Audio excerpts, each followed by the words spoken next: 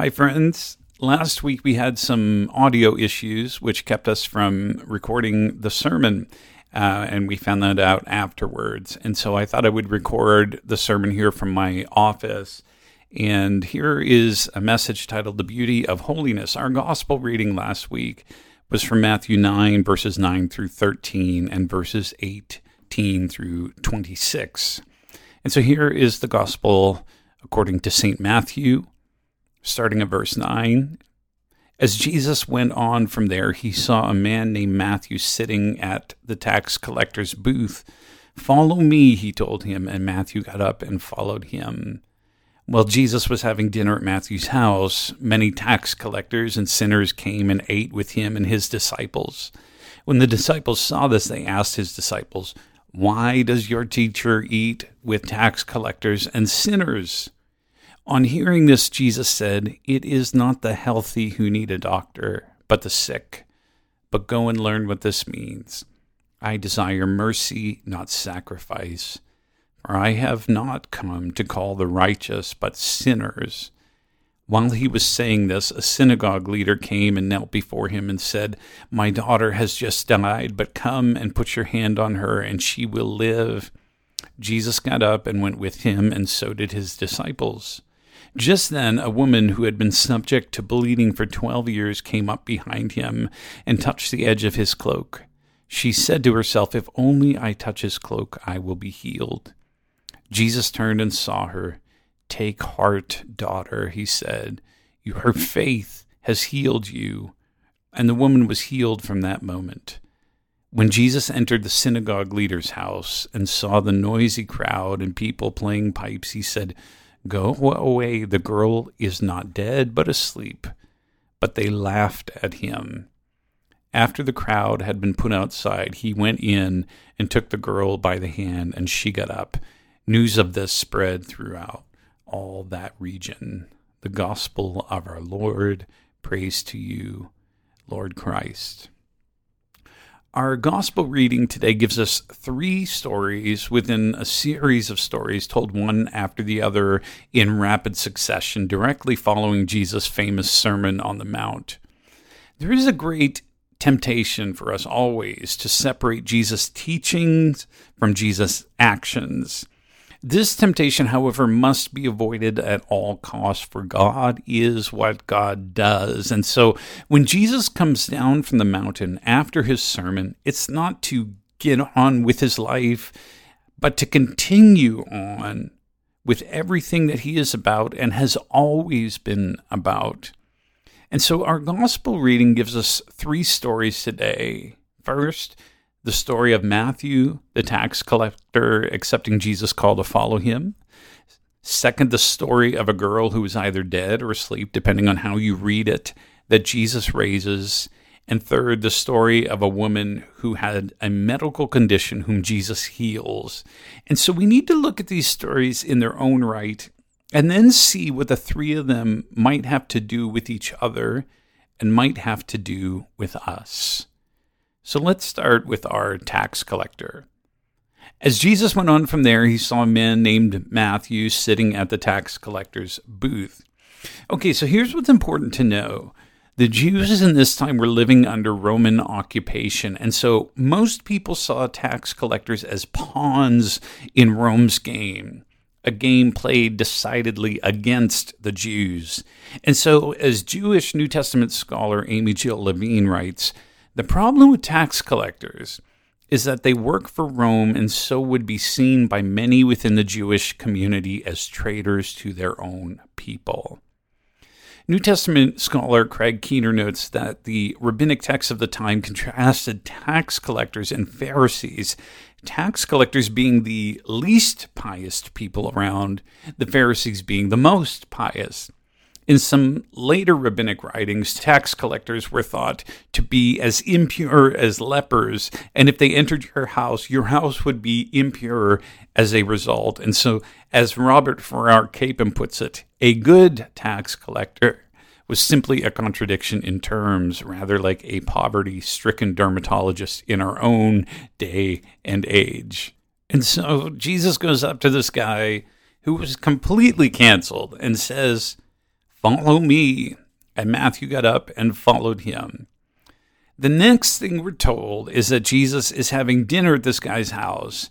And word is apparently spread because while Jesus was having dinner at Matthew's house, many tax collectors and sinners came and ate with him and his disciples. When the Pharisees saw this, they asked his disciples, "Why does your teacher eat with tax collectors and with sinners?" We'll come back to Jesus' response in a bit, but for now, let's just note that Jesus has broken the norms of what was religiously expected of him. And so, for the first time in Matthew's gospel, the Pharisees, these religious leaders, speak and they ask, "How can you eat with people like that?" This is an issue of purity for them. These people are like an infectious disease in our society and certainly in our religious community. How can you, claiming to be a religious leader, eat with traitors like them? Story 2. Jesus is on the road, and a leader from the synagogue comes to him and says this, "My daughter has just died, but come and put your hands on her, and she will live." Jesus got up, went with him, and so did his disciples.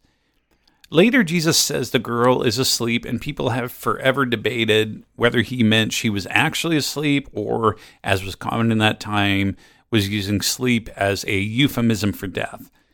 Regardless, at this point, he is told point blank by this father that the girl is dead and that the father wants Jesus to lay his hands on her dead corpse so that she can be raised. And here's what's often missed. As Keener explains, corpse uncleanness was the most serious uncleanness anyone could contract, rendering a person unclean for 7 days. Chris Green explains how important it was within this religious system for priests to avoid the dead.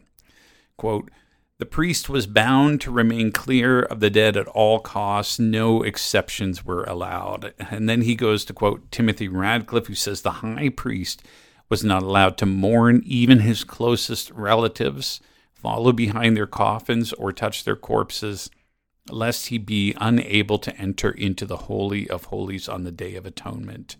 And Green concludes, the logic is clear. The holy ones are kept holy by keeping themselves free from the dead. But Jesus makes his way to this home, takes the little girl, presumed to be dead by the community, by the hand, and she is raised up to life. Story 3. On his way to the house to raise this girl, a woman who had a medical condition causing her to perpetually hemorrhage has an idea. She thinks, if I can touch his clothes, there is enough power there for me to be healed. And it's interesting because the little girl's father thinks, if Jesus can just touch my daughter, she'll be okay. This woman, however, thinks, if I can just touch Jesus' clothes, I'll be okay. Now, this is risky. Here again, within the religious context of the day, she was considered unclean. And if you were to have any contact with this woman, you too would be unclean and would have to exclude yourself from the community for a time until you were considered clean again by going through the correct religious rituals. This woman, of course, was perpetually unclean, which means she was perpetually excluded from society. So she sneaks up to Jesus, trying to be unnoticed, but he turns around, looks at her and says, "Take heart, daughter, your faith has healed you." And the woman was healed from that moment. Astounding. Her life is forever changed. But notice here that Jesus doesn't simply let her sneak away, but speaks to her publicly and calls her daughter. He wants to affirm her in front of everyone, restore her to the community, and deliver her from fear. So, 3 stories: the tax collector, the dead or sleeping girl, the woman with the perpetual illness. What's going on here? How are these stories related? And I think they're related because they all deal with issues of holiness. Now, the word holiness, for some of us at least, is a loaded one. So as a Pentecostal, I grew up within the holiness tradition. We were concerned with being people of high moral character, and we referred to this as holiness. And this meant that we didn't do a lot of things. We didn't go to dances, we didn't go to movie theaters, and some of you may find this hard to comprehend, but the first movie that I saw in a theater was when I was in college. And I should mention that the college that I went to prohibited us from going to movie theaters. I should also mention that the title of the first movie I saw was Devil's Own. So today there's a lot of talk about the damage of purity culture, and there was a lot of deconstructing with regards to the holiness movement, and much of this is good, and much of it is from within the movement itself. I do want to say, however, that there is one thing that the holiness tradition did right, and Chris Green alludes to this, and it's that we took sin seriously. And I think that this is important. In her chapter on sin, in what I believe to be a wonderful book, The Crucifixion by Fleming Rutledge, she says this: the category of sin has been displaced in our own time by other categories such as disease, maladjustment, neurosis, deficiency, addiction.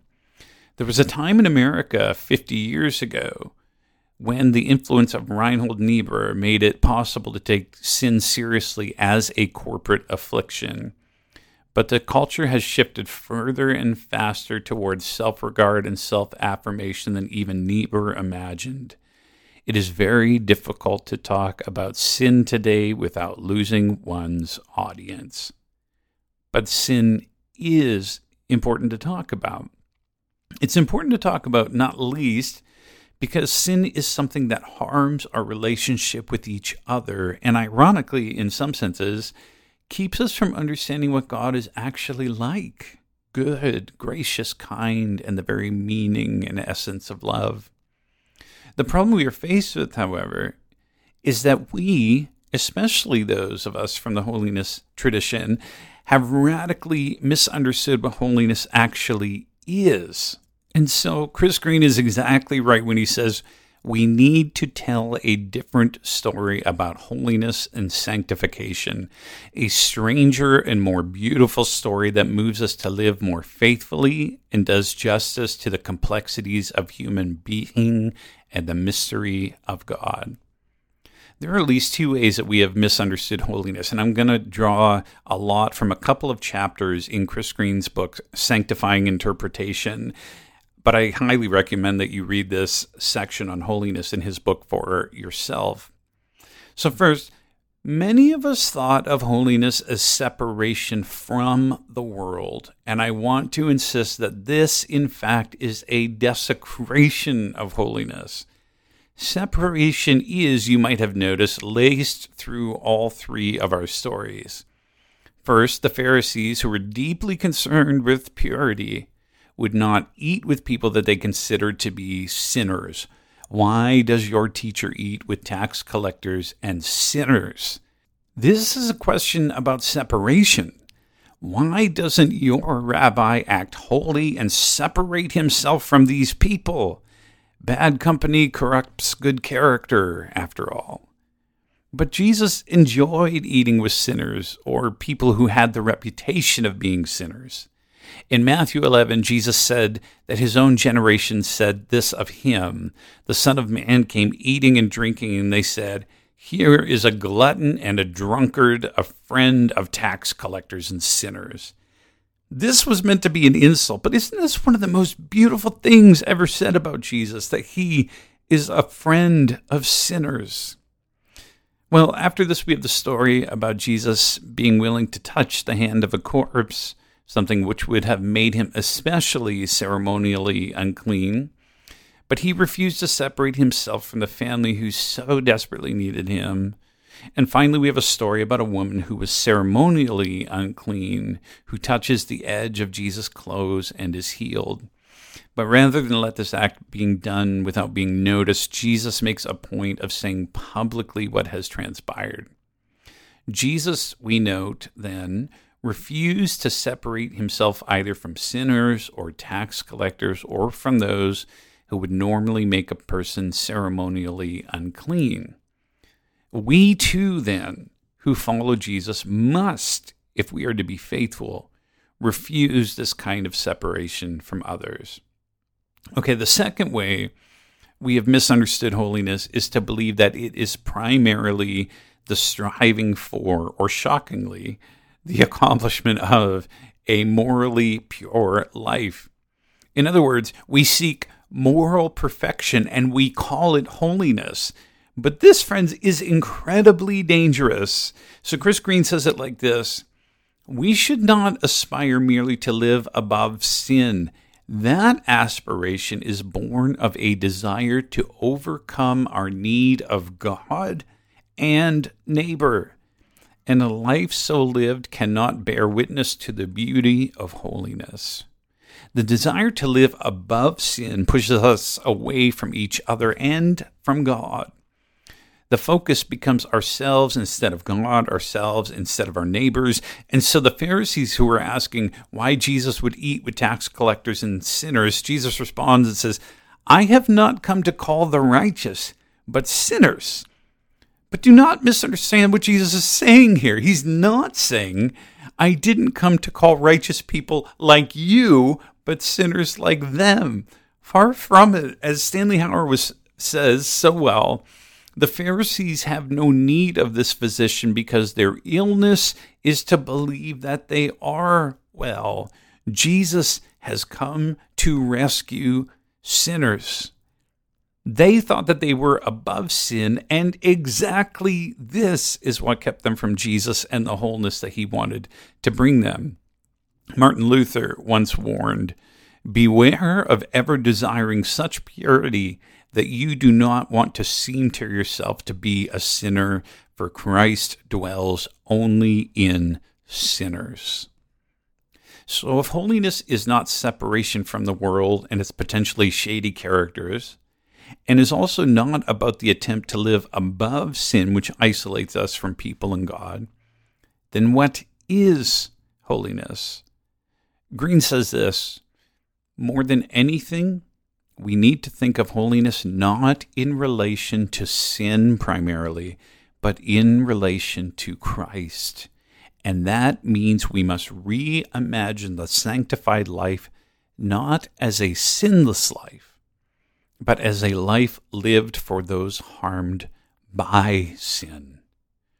Our focus is wrong and harmful to everyone, including our own selves, when we are obsessed with sin instead of obsessed with being in love with Jesus, who is in love with sinners like us. We cannot forget this. When we are brought into this love, we are brought into it not simply for our own sake, but for the sake of the world which is harmed by sin. Now, perhaps some of you might be thinking, yeah, but didn't Jesus himself say, be perfect, therefore, as your heavenly Father is perfect? So what are we to do with this? John Drury says that we have to take this seriously. But to take it serious, according to Drury, we must understand it within the context of the hospitality of God, which is exactly what we've seen in our text today. And don't forget, God is what God does. We cannot separate this teaching of Jesus from the life of radical hospitality that he lived and demonstrated. And so, understood through the lens of hospitality, Drury says, holy living is not about my completeness or the completeness of my love, but rather the completeness of the recipient of my love. Or as Green again puts it, love is perfected not in the one loving, but the one loved. The beauty of holiness. So what does this mean for us? There's a temptation for us to believe that we are separate from all of this. After all, we don't have people who are ceremonially unclean that we aren't willing to touch. We don't divide the world up into categories of sinners and righteous like the Pharisees did. But it is precisely here that we need to be reminded of what Jesus said. It is not the healthy who need a doctor, but the sick. But go and learn what this means. I desire mercy, not sacrifice, for I have not come to call the righteous, but sinners. The danger for us is to hear this message and think that it doesn't apply to us, but to them. But friends, how many of us are afraid to touch the hand of one of our homeless neighbors who live not only under the bridge next to our church, but often at our very doorsteps? But this is what the beauty of holiness looks like. How many of us think of the person on the other side of the political or theological aisle as unrighteous, but we can't possibly imagine that we ourselves are the sick that Jesus has come to heal? And I think that part of the challenge for us is to look and ask, who are we separating ourselves from? There's a segment of the church right now that believes that we must fight some kind of war against the world. But sisters and brothers, the church never exists to be against the world, but to keep our focus on and follow Jesus to the places in the world that we would rather not go. To be faithful is to be for the world, never against it. And that, and not our moral high ground, is where the beauty of holiness begins to be displayed. One of the things I was challenged with during the preparation of this message is that the church now seems to think that we either need to double down on talking about sin or that we need to abandon talking about it altogether. But holiness, properly understood, challenges both of these views. When we become obsessed with our own moral perfection, we alienate ourselves from others.